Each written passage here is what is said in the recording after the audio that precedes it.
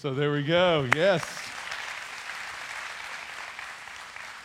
So this morning, continuing in this series on the family, we're talking about, as you can imagine, singles this morning, what it means to be single. And so I would say if you're in here, and I'm going to qualify something, I don't think high school students are single. I think you're high school students, okay? So that gives you my clear estimation of high school dating. But if you're here and you are 18 or older, you've been single at some point in your life. You either are now or you were at some point in your life, so you understand what it means to be single. It may surprise you that 50% of our church staff is single. All right, so half of our staff is single here at Grace. So we have a lot of single people doing a lot of good things. This morning I'm going to talk fast, so you listen fast, and we will jump into singleness from a biblical point of view with three different principles that come right from God's Word, from Paul's writing to live by. Number one, singleness and marriage are a gift from God. Singleness and marriage are a gift from God. 1 Corinthians 7:6-7 says, "Now as a concession, not a command," meaning this is my recommendation to you. This is my advice. I say this. "I wish that all were as I myself am." So this means Paul, in the writing of this, was single. But each has his own gift from God, one of one kind and one of another. So Paul admits his singleness here in his writing, but he does something that is so countercultural. You see, for a Jew not to be married was a rather difficult thing. They lived in light of getting married, and it almost felt like you were cursed if you weren't. So for Paul to take singleness and take marriage and call both of them a gift is absolutely tremendous. Now, Paul wasn't married, as we could tell here, but imagine if he had been. Paul went on 3 missionary journeys. There were no planes, trains, or automobiles, okay? He did 3 missionary journeys and traveled just north of 10,000 miles total on those 3 journeys. Imagine trying to do that as a married man, leaving a wife and children behind, the difficulty of that. Paul did it by foot and by boat. And so when you consider that, Paul is single, and he advocates singleness more than once in this passage for the purpose of the gospel. He advocates it because he believes that folks can serve God better as single men and women. He says, but each has his own gift from God. By this statement, Paul takes singleness and marriage and puts them on the same level. Singleness is a gift from God. Marriage is a gift from God. That word gift literally means gracious gift. Gracious gifts. My favorite wedding vows end with this statement.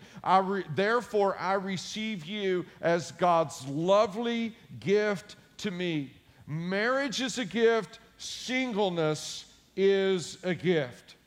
And so what Paul prevents here then by elevating marriage and singleness, all putting them on the same plane as a gift, is 2 kinds of thinking. Well, there is the single person who, in her frustration with not being married, can become a little bit bitter or sarcastic to those who are. Right, she just looks and if she sees someone in love, she questions, is it really love? All this romantic stuff, and you can hear it kind of spill out in her conversation. But this is also a word of caution to parents who believe their children are less than because they aren't married and producing grandchildren. All right, so some of you parents feel like your children are in a holding pattern until they meet that certain someone. And in that holding pattern of life, there's not much that's going on. Paul says, no, singleness like marriage is a gift from God. Both are gifts. And if they are, then like any gift you receive, you want to receive it well, you want to handle it well, and you want to use it well. And so if you're in the room this morning and you are a single, meaning that you have never been married, perhaps you're a young adult, you just graduated college, you're new in your career, or maybe you're a middle-aged adult or you're an older adult, perhaps you're single and you're single again, your spouse died or you went through a divorce, whatever it may be, the reality is that God is not caught off guard by your singleness. He is not put off by it. As a matter of fact, it is a gracious gift that He has given to you to be used well.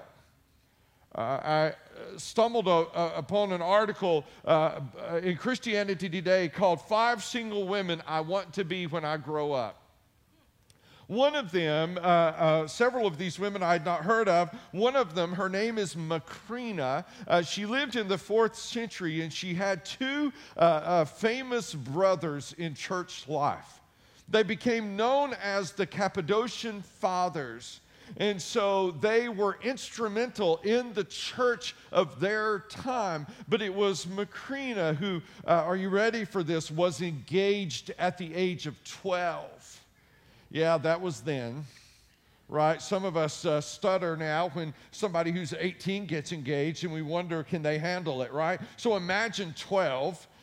She was 12 when she was engaged, and the man she was to marry died, and when she did, she made a commitment. She would never marry. She sensed that to be from the Lord. Well, then her father died, and when he did, she became the leader of her family, the de facto leader of her family. And Macrina then had her brothers who went off to be trained, and they came home, and they did so full of pomp and circumstance, right? They had gotten educated. They thought they were all that. And it was Macrina who kind of cut them down to size, told them who they were and who they weren't. And her brother Gregory described her in a book he wrote about her. And he describes her death. And he says, it's a beautiful picture of a life suffused with love for God, and her singular focus on Him was surely shaped by her singleness. And here's what he writes. She seemed to transmit in her dying the desire which was in her heart to rush to the one she longed for it was really towards her beloved that she ran, and no other of life's pleasures ever turned her eye to itself away from her beloved, meaning her beloved who was Jesus. She lived her life madly in love with Jesus, in love with Christ, and as such served Him faithfully. I would say to you, if your gift of singleness is a gift for all of your life, or if it is a gift for this season of your life, our staff is proof. The staff at Campus Outreach is probably largely single, is proof that your singleness is a gift from God so that He can use you in these spaces and years of your life to make a remarkable difference in the world. Do not discount that. Don't look at it as like a holding period, a waiting time. Singleness and marriage are both gifts from God. Number 2, singleness and marriage are hard. They are hard. Both are hard. Paul says, to the unmarried and the widows, I say that it is good for them to remain single as I am, but if they cannot exercise self-control, they should marry. For it is better to marry than burn with passion. So Paul again encourages singleness, but he says if you cannot exercise control, self-control, what does he mean? All right, so yes, this is going to be on our screen and online. Singleness is hard because singles want to have sex. That's what Paul says. If you are going to burn with passion, he says, get married. All right, so it's just a reality. You're created as a sexual being, and that is God's doing. It is His work. So parents, if you're a parent of a teenager, at some point, you've got to sit down with your son, daughter, have a conversation, be real. It is real. This is a real part of who they are. And you need to be the one who instructs them on the biblical view of that. Singles, You must admit this. I found in church life there are two kinds of singles, typically, two extremes, and people can find themselves in between. There's one kind of singles, and be they young singles, older singles, whoever they may be, and they take this view, I want to have sex, therefore I will. I'm just going to do it. Everybody's doing it, so I'm going to do it. I've tried not to. I've tried to put boundaries in place. I just am going to have sex anyway. And then I will sit in my office with those singles when we're doing premarital counseling, which part of the questions is what is your history? What is your life? How much do you need to know about the other person? That's the point where you air all the clean and all the dirty laundry. You put everything on the table. Do you know what I've never, ever heard in my office on one of those times? I've never had a person look at me and say, I wished I'd had sex with more people. I've never had somebody sit there and look at me and while their soon-to-be spouse is sitting in that room and say those words. Not at all.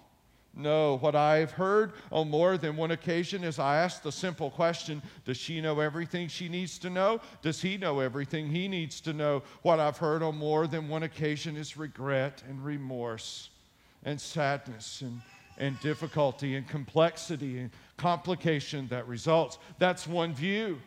You just think for some reason that the rules that apply to sexual fidelity in Scripture somehow don't apply to you. You just think that. The second view is this. Some Christians view sex as bad. It's as if you think enough vile thoughts about it, if you just think it is bad, it's dirty, it's whatever it is, you're just going, don't say anything about that, it's taboo. If you do that, then perhaps that will dissuade you from doing something you shouldn't do. Both views are unbiblical.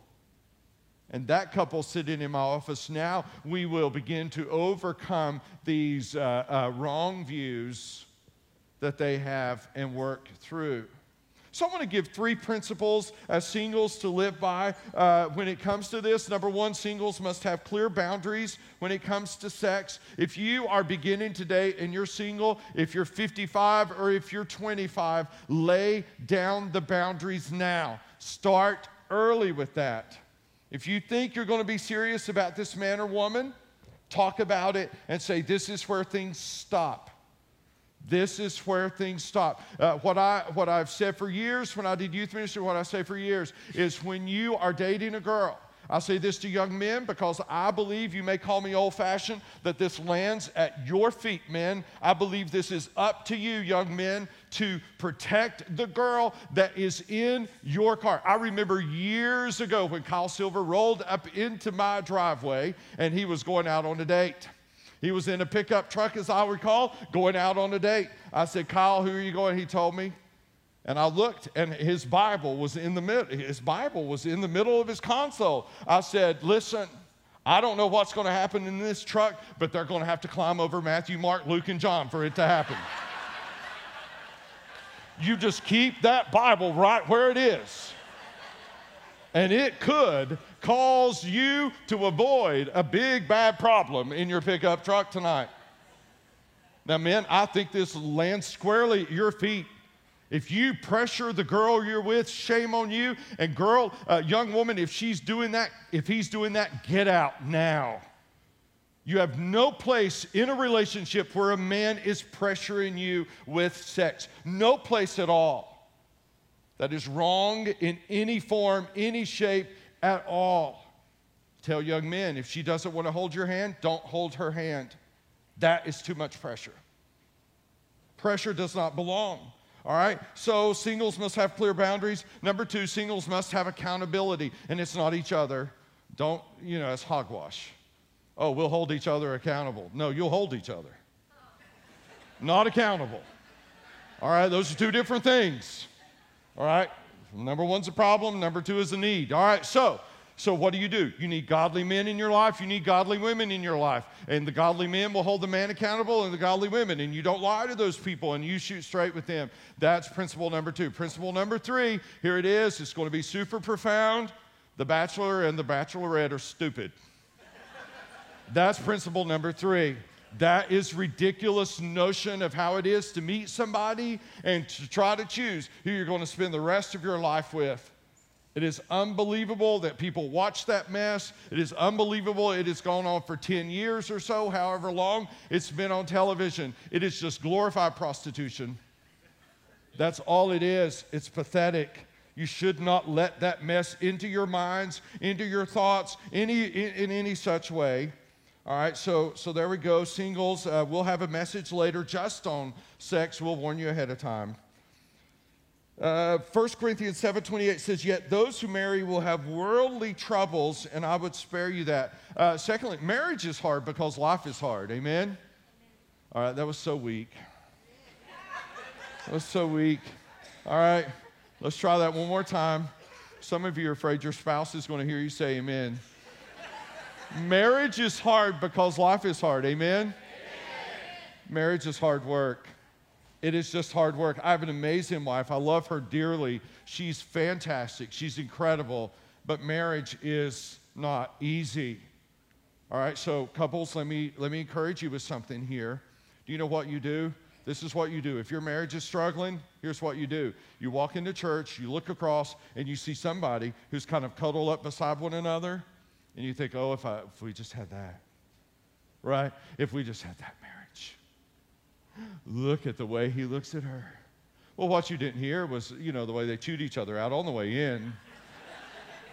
The way the kids couldn't get their teeth brushed. They just couldn't figure it all out. But they came in and put on their sweet church face, right? And they just kind of got it all together, and they looked so sweet and good. And you just or Facebook. You just see their marriage on Facebook, right? That's what you see, right? How many times have you seen it, where it's 3 a.m., they both look awful, their breath reeks, and the kid's diaper's nasty? Why? You don't post that stuff. No, you only post when you have matching clothes on the beach. That's the only time. You only post when the meal turned out. Right, you don't post it when things are burnt and the kitchen's smoking and the smoke detectors are going off because you tried to cook something else that you didn't know how to cook. You don't post those things. No, it's all of the lovely of life, isn't it? And everybody else looks and goes, oh, if my life could only be so lovely. Well, it isn't.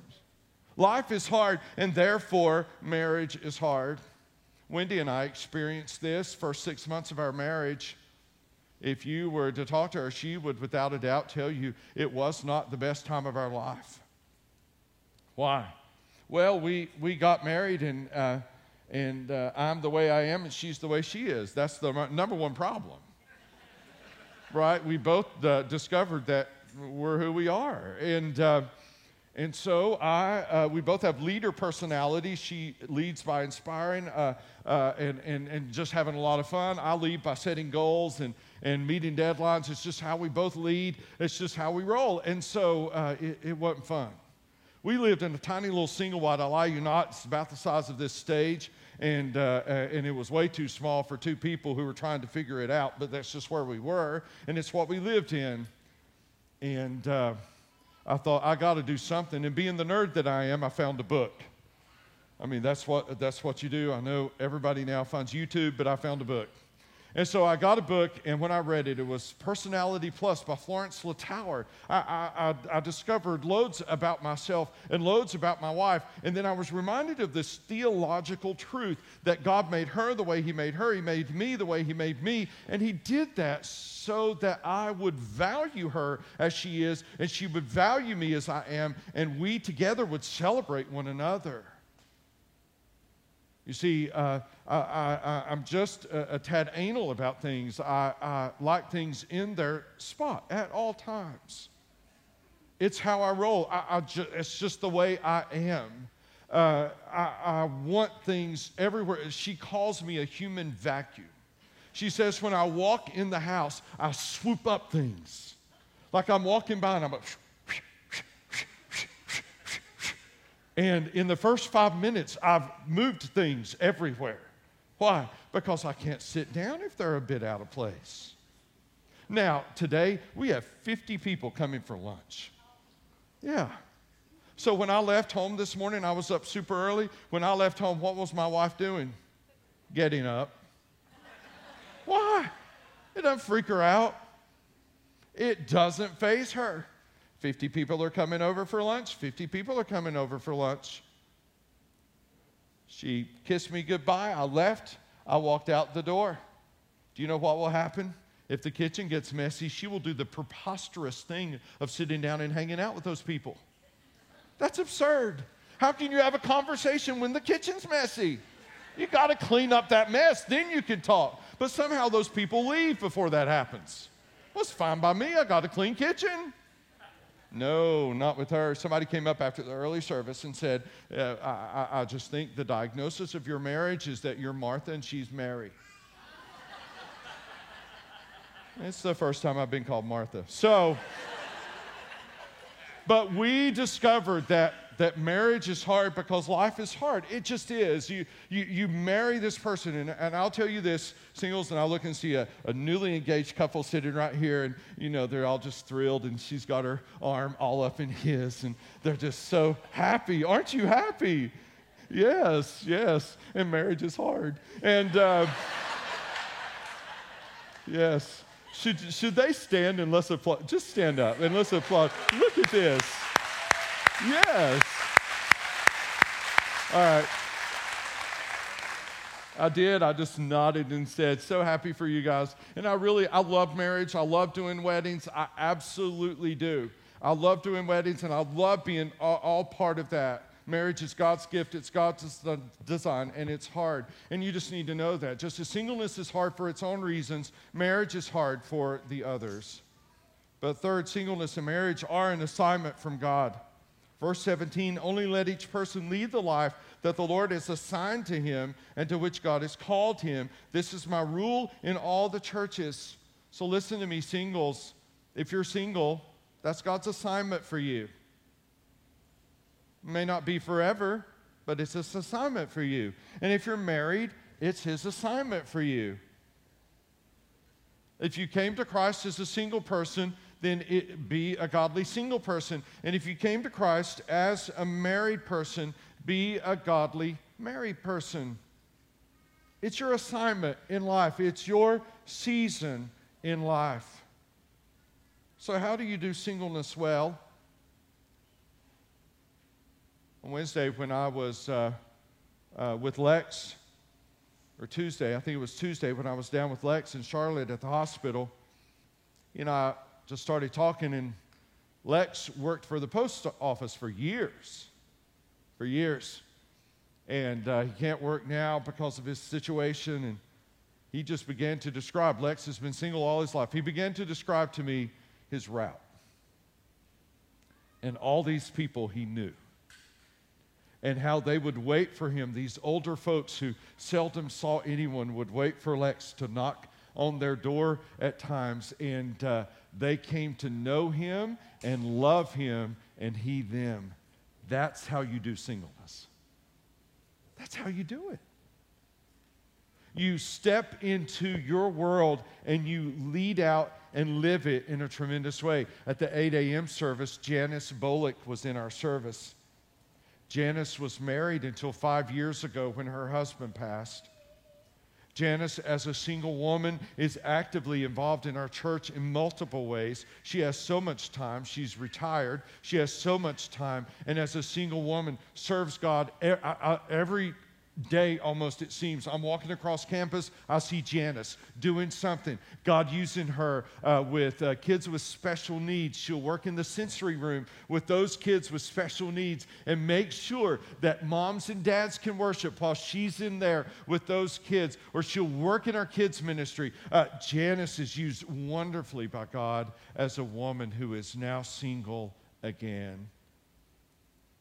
I'm so inspired by her faithfulness, and that she's taken the assignment of singleness seriously.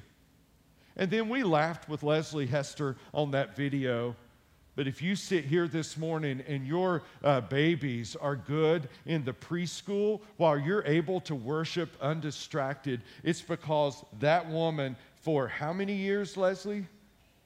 10 years at this place, has held almost every newborn baby in her arms as a single woman and has led these leaders and done what she has done. And Leslie, you fulfilled the assignment of a single woman amazingly well.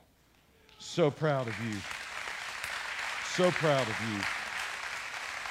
It's remarkable to see. That's how you do singleness well. What is your assignment? What is it that God has given you? Corrie ten Boom, I think most of us know who she was. Her family helped to take care and hide Jews during the Holocaust. Natasha Moore, who wrote this article, says, when I first read The Hiding Place, the story of her life as a teenager, I pictured her as an old lady when the war and her adventures began, and she was actually in her 40s. Though in her early 20s, when she was devastated when the man she loved married a rich girl instead, later she believed God had set her apart for a single life. As she spoke around the world after the war, Corrie would often hold up a piece of embroidery to audiences. On the back was a mess of tangled threads. On the front, an intricate gold crown. She would say, although the threads of my life have often seemed knotted, I know by faith that on the other side of the embroidery, there is a crown. Amen? The threads of our life will often be knotted by life itself. And perhaps your singleness feels like it's kind of knotted up to you. I remember when I was in grad school at the University of South Carolina, getting my master's in college administration. This was before I had heard God's call to preach. I'm working like nobody's business, doing my degree in twice the time, trying to get out, save money because I didn't have much. But I attended this large church that had then 3 services, had thousands of people that attended, and God was rocking my world and just doing a thing in my life that was tremendous. But I'll tell you, and this is for all the older married people in the room, I'll just tell you what spurred me on every single week. You see, I went to church on Sunday morning, and that church on Sunday night had one service, 3 in the morning, but one on Sunday night. It was different than the early. And I would study all afternoon, and then I would head back and get there. And I always sat, the first time I sat behind this couple, and they were the classiest looking old couple I'd ever seen in my life. He dressed to the hilt, and so did she. And they looked so cool, and I said to myself, when I'm old, I'm going to be that cool. I did. I would watch them. They had no idea. I sat behind them every Sunday night. It didn't matter if they moved, I moved. Why? I wanted to be right behind them. They inspired me. I still remember one night we were singing whatever we were singing, and that old gentleman, he turned around, and I remember what he was wearing. Probably I need a little help. But at any rate, I remember what he was wearing. He was wearing a wool tweed jacket with a vest underneath, a sweet bow tie. He was looking sharp, silver hair. And he turned around, and he grabbed my chin, and he said, son, you can sing. Don't ever quit. Still remember that. As a single man, he acknowledged me in his aged marriage. And there was something so validating about that. I would just say to you, those of you who are married, embrace singles, bring them in, and don't say the dumb things on the screen, right? Just bring them in. Just take them and wrap your arms around them. He says, now concerning the betrothed, I have no command from the Lord, but I give my judgment as one who by the Lord's mercy is trustworthy. He mentions a present distress. We don't know exactly what was going on. Later in the book of Corinthians, we discover that some people had died and some were sick, so maybe there was some kind of rampant sickness, like a pandemic. Maybe there's a plague of some kind. We don't know. He says, just stay as you are. He gives it as a word of advice. But if you get married, you're not sinning. Yeah, they're freaking out, evidently. What should we do? He said, this is not, these are words of counsel. If God has called you to be single, be single. If he's called you to be married, be married. That's what he's saying. So I'm not Paul the apostle by a long, long shot, but I want to offer counsel two ways. Number one, if you're married, don't divorce. Now, I know that I can't cover all the nuances of your marriage. I know that.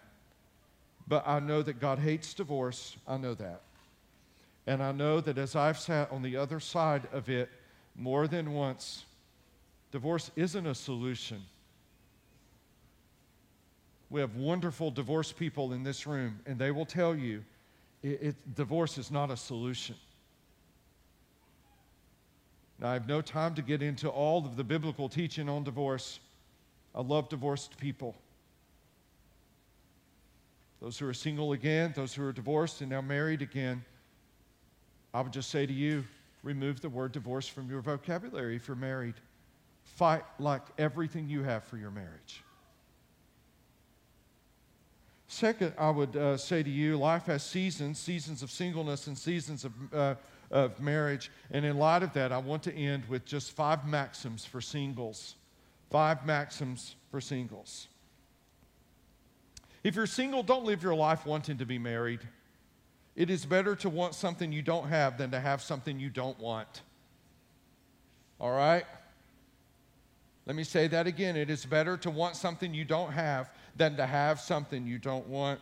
Thank you, married people, for not saying amen. That could cause a rough lunch. Number 2, and I say this with all respect, if you're young and single, get a job, pay your bills, and be responsible. Grow up. Grow up. Men, quit playing video games. Grow up. Grow up. Earn a living. If you're going to show up at some man's house and sit down and ask for his daughter's hand in marriage, have a bank account.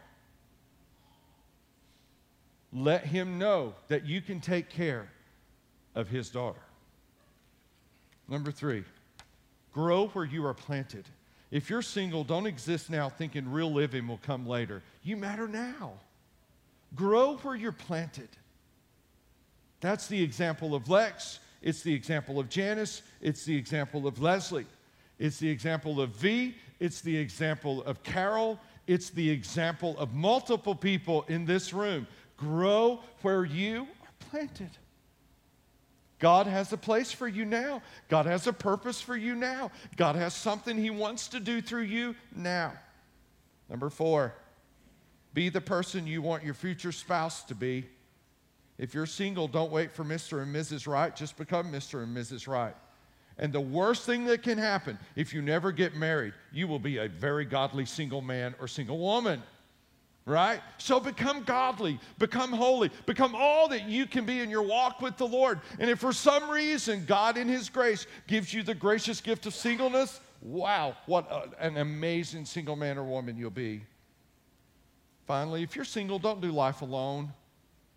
Don't do life alone. You were created for community as God the Father, the Son, and the Spirit are one. You were created to be one. So join a life group for what you can offer, not what you need. All right? Join a life group for what you can offer, not what you need. And I'm going to land on that space for just a moment. If you are a needy single, you may get angry at me for about 60 seconds. All right? If you are a needy single, nothing will ever be good enough. No group will ever be right enough. No guy will ever be smart enough. Nothing, and you will be miserable the rest of your life. But if you, as a single person, know that God has given you something to offer and that you can step into a group and you can bring what you have to the table, oh, your needs will be met. But not because you sat there waiting to be served. Check your neediness factor. Because let's face it, sometimes it's hard to be around needy people, isn't it? Now, there are seasons where you will need more than at others. I get that. I'm just saying, if by nature, neediness and self-pity are kind of first cousins, they live together, do life together, and make people miserable together. That's it. That's the sermon.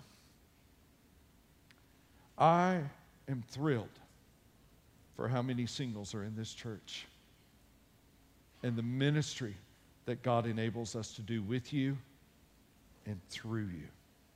Absolutely, especially on our staff. Lord, I pray for these singles that you would bless them, keep them, and make your face to shine upon them and give them peace. In Jesus' name I pray, and all God's people say, amen.